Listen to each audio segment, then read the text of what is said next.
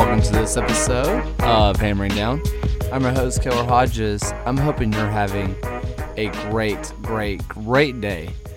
I want to go ahead and start off beforehand with a little bit of an apology. I may sound like I'm dead and have no energy. I'll be honest with you guys. I'm pretty sick right now. I've been tested multiple times. I've been tested 3 times. All have come back negative. So if you saw me recently, you're safe. I promise. As it turns out, nowadays, it is possible to get sick without getting a visit from Aunt Roni. But that's not what you're here to, hear me waffle about. I'm just letting you guys know. So if it sounds a little disjunct, it's probably because I'm having to stop and get water and just kind of collect my thoughts because I'm a bit foggy right now. But I'm going to do my best to get through this. But this Hartford game, if you were around me during this Hartford game, you guys probably saw how dejected I was. I would consider that to be a worse performance than the Pittsburgh Riverhounds match that we played earlier this year. It was bad. What makes it worse? Legion get all 3 points. That's good. But we made Hartford look like the much better team. Much better of a team. They had 18 shots, 6 of them on target, which, that is what it is. Matt Van Oekel made 2 amazing saves. It could have easily been 2-0. If you would have told me Legion lost that game 2-0 and that game stopped right at 90-minute mark, yeah, I believe you. Matt Van Oekel had 2 worldy of saves that kept us in it. It wasn't really too much of the fault of the defense, though. I will say that. The defense itself played fine. They were just kind of sort of long-range shots that defenses are not happy, but they're okay with letting happen. They're low-chance shots that they kind of are what they are if they go in. It's like, okay, that was what it was. And if it doesn't, it's like, yeah, we know. We expected that. But even so, Matt Van Oekel kept us in that match. And I do want to go ahead and off the cuff talk about the goal that Enzo scored to give us the win.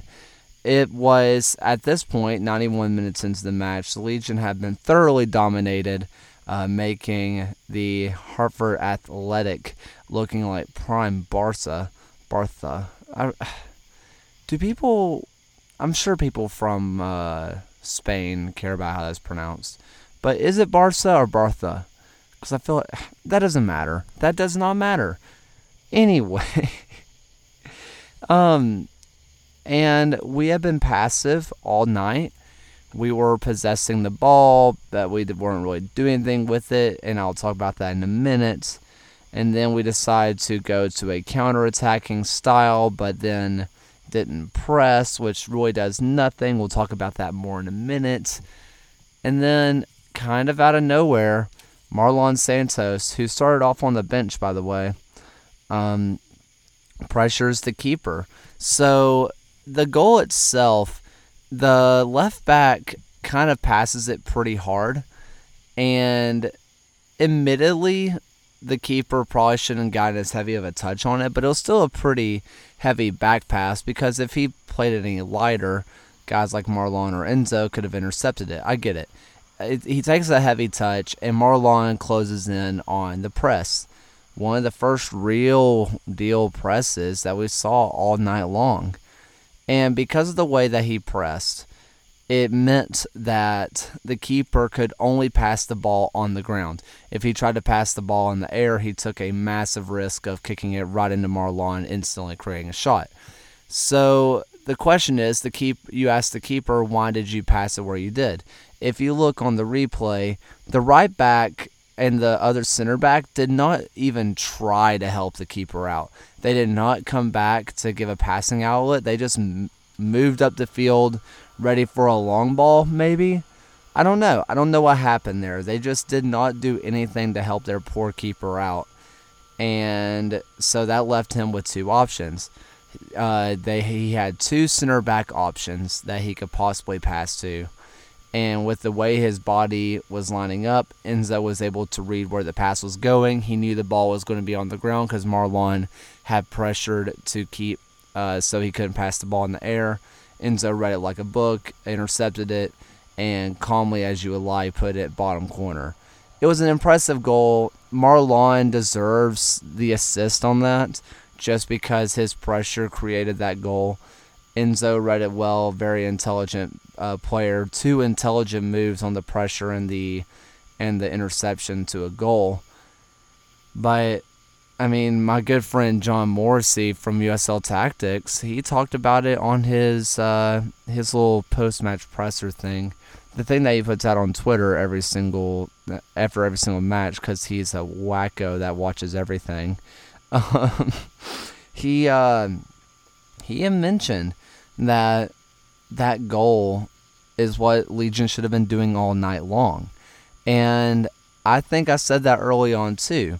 So let's go ahead, and I want to talk a bit about this starting lineup, and then I want to talk about the style of play that we decided to come out with.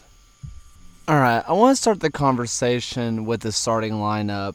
The biggest thing that you need to know is that Anderson Asiedu and Marlon Santos were relegated down to the bench. This was in favor of Zach Caravo and Bruno Lapa. Well, not technically Bruno, but Juan Agudelo. But Bruno Lapa was awarded a starting position. And listen, Bruno deserved it. I mean, not even just for the 3 goals that he had against Loudoun. He is a brilliant player that needs to be in the starting lineup every single week. Now, I could be wrong.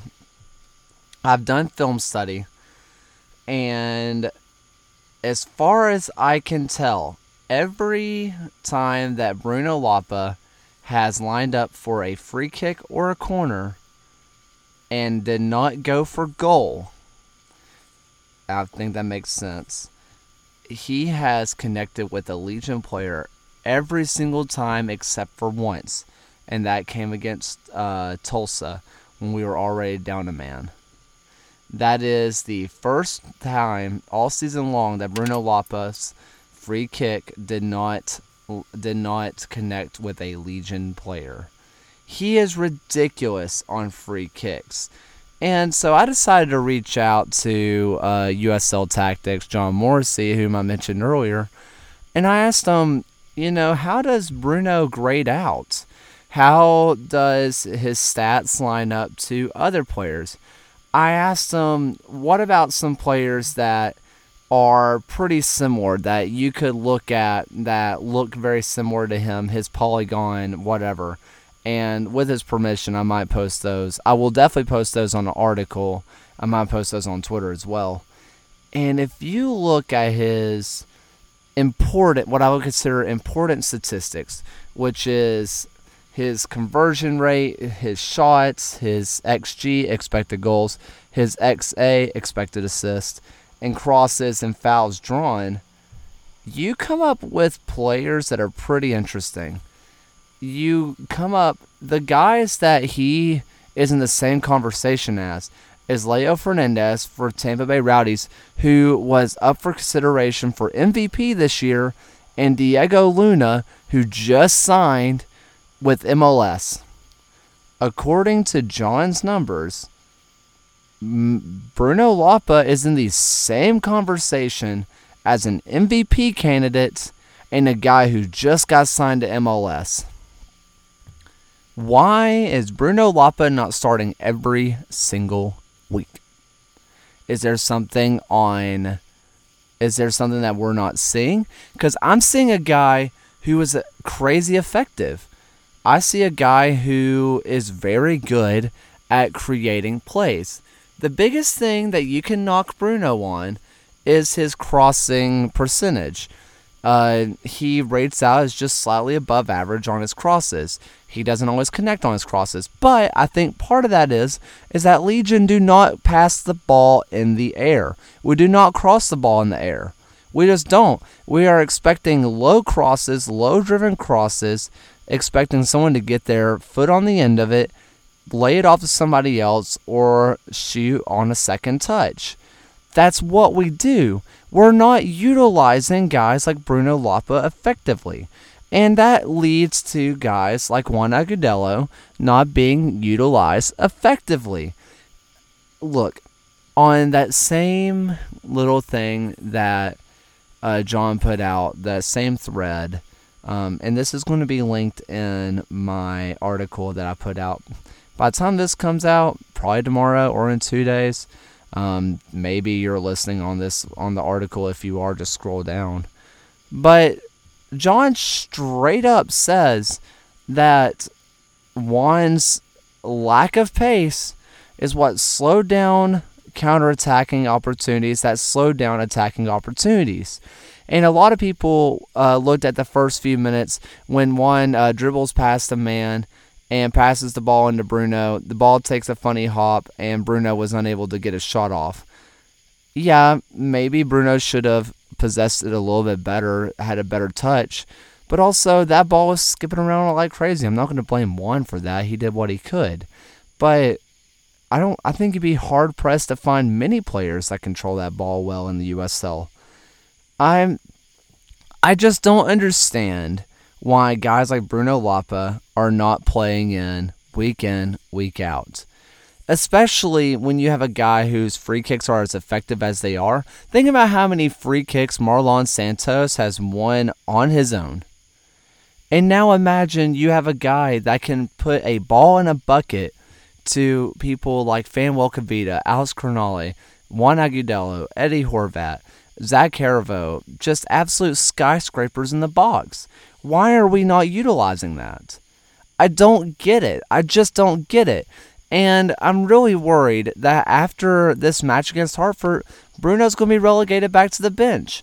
That somehow that match is just going to be, well, he just didn't have it. But it comes down to this.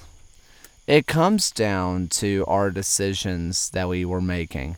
And I don't know if the second half was maybe Coach Soane's or Kano's decisions on tactical decisions, or if it was just lack of execution. But I can tell you this from the first half. The first half, Legion were doing dribble ball. That's what they were doing. They would get chances, they would be on the counterattack, and Juan would try to slow the ball down and dribble. Other players would try to slow the ball down and dribble. Prosper would try to slow the ball down and dribble. Something I said on the pre-match preview and also the post-match reactions from the last episode is that the Loudoun goalkeeper, Joe Rice, he would straight up say, hey, they're cutting inside every single time. They're cutting inside every single time. Just don't let them do that. They're cutting inside every single time. Well, do you know what Hartford did? There was several points where Hartford had 9 people behind the ball. Now, if you don't know what behind the ball means, behind the ball basically means they had 9 defenders. They had 9 people who had their backs to goal, bodies in front of the ball to defend. That does not include a goal. That does include a goalkeeper in the situation. So technically 8 players behind the ball, 8 outfield players plus the goalkeeper. They were playing like the 4-4-2. There were times that they were just doing basically an 8-2, an 8-1-1. It was ridiculous. And why were they able to set up that strong a defense? Because we kept slowing the ball down. We kept dribbling. And I'm almost thinking that we do it because we think we can just simply out-talent other teams. That works against Loudoun. Kinda. We still only had a 10% conversion rate in that match. Those kind of matches where we are expecting just to possess the ball, to break down defenses, and that's just what we do. The secret is that we do not have the players to play that kind of ball. We just don't. We don't move enough off the ball. A couple weeks ago, I think it was against Tulsa, I talked about how Tulsa's back line, one of the worst back lines in the USL, were able to shut out Legion. And it's because they put players behind the ball and we did not move off the ball effectively. It's the same thing here. We don't have players that are moving off the ball effectively, and when they are moving, they're just trying to find pockets of space, and by that time, they're surrounded by 4 different guys and dispossessed. Wow, that was a hard word for me to say. We are just not creating. We're just not. Yeah, we had 13 shots and 8 of them were on target. We put more of them on frame. That's great.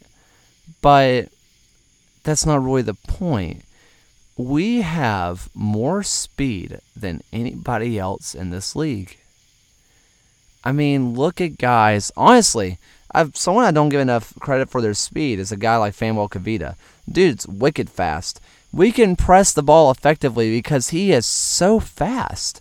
Johnny Dean, obviously. Mateo Bunbury, wicked fast. It's stupid.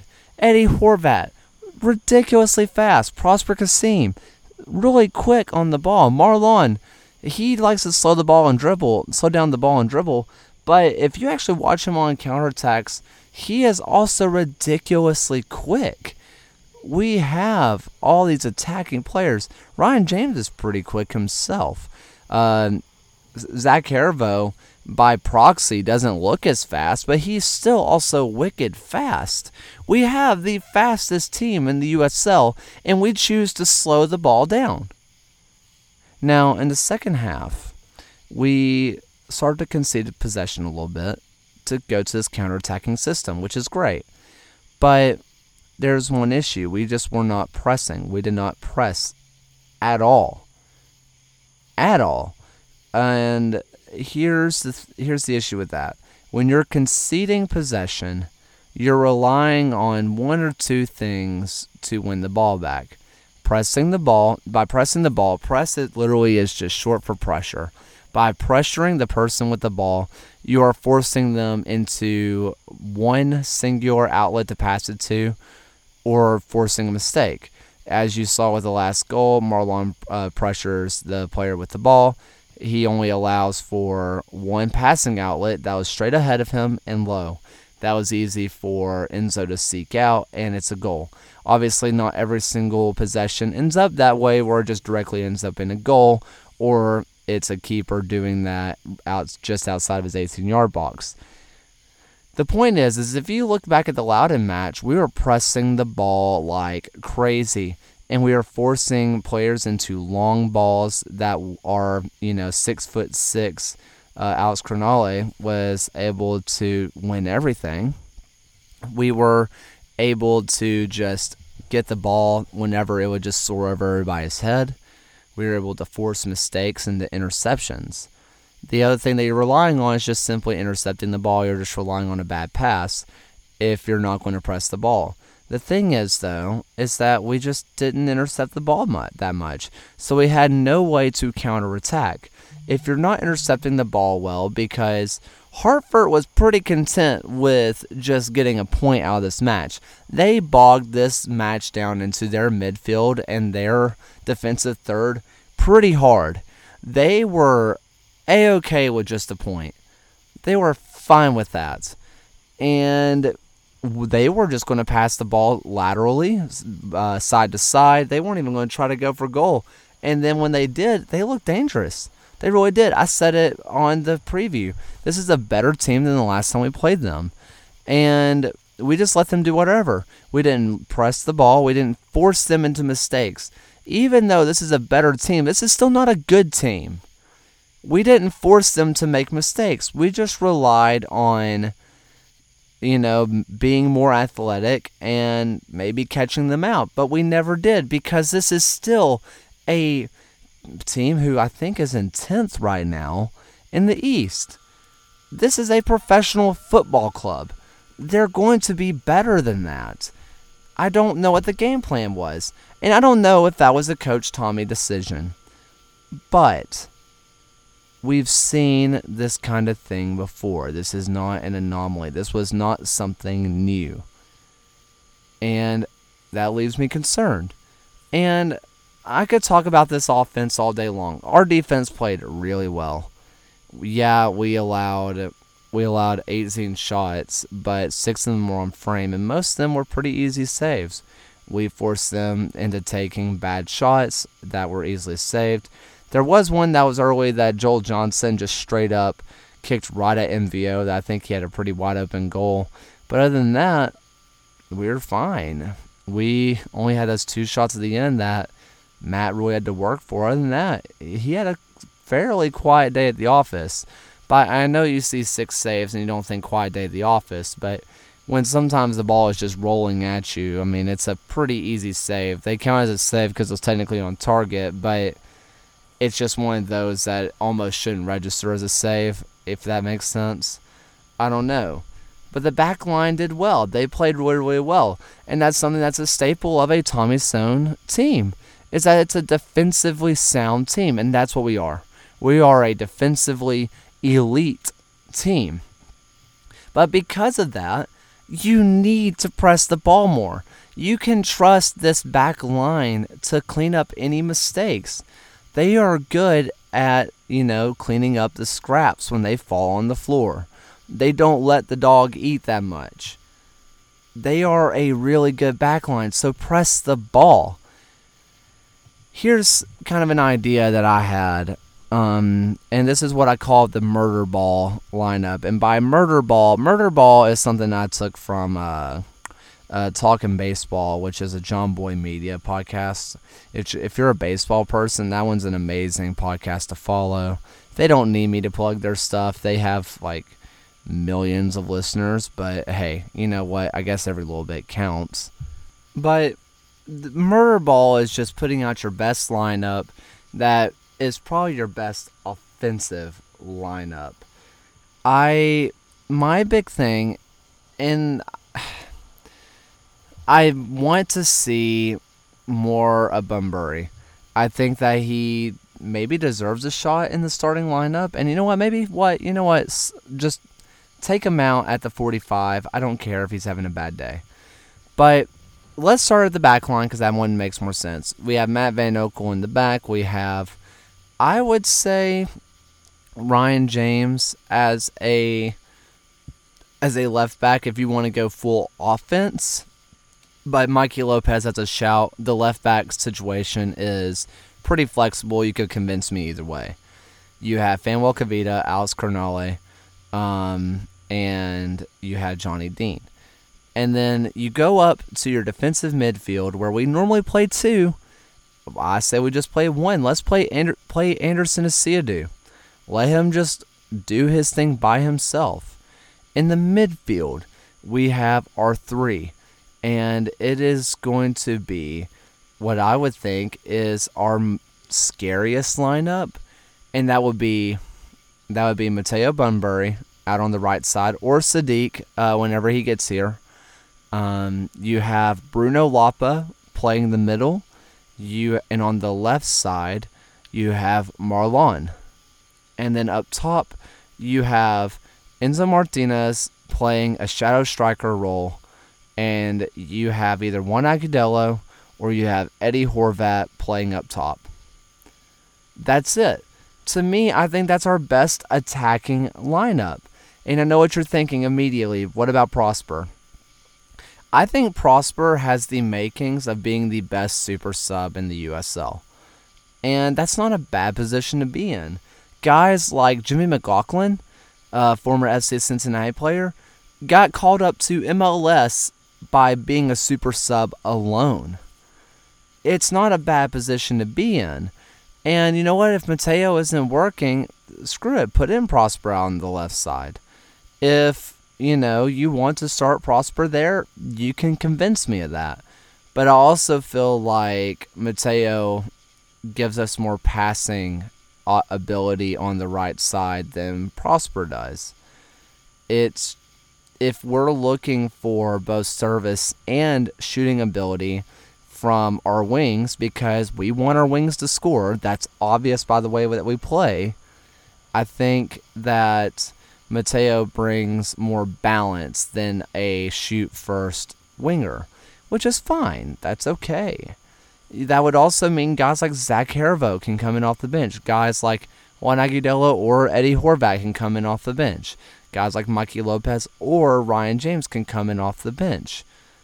I mean, to me, this seems like a winner. I feel like that's the way you roll. And this also gives you a little bit of flex. Do you want to put in Grayson DuPont? Maybe.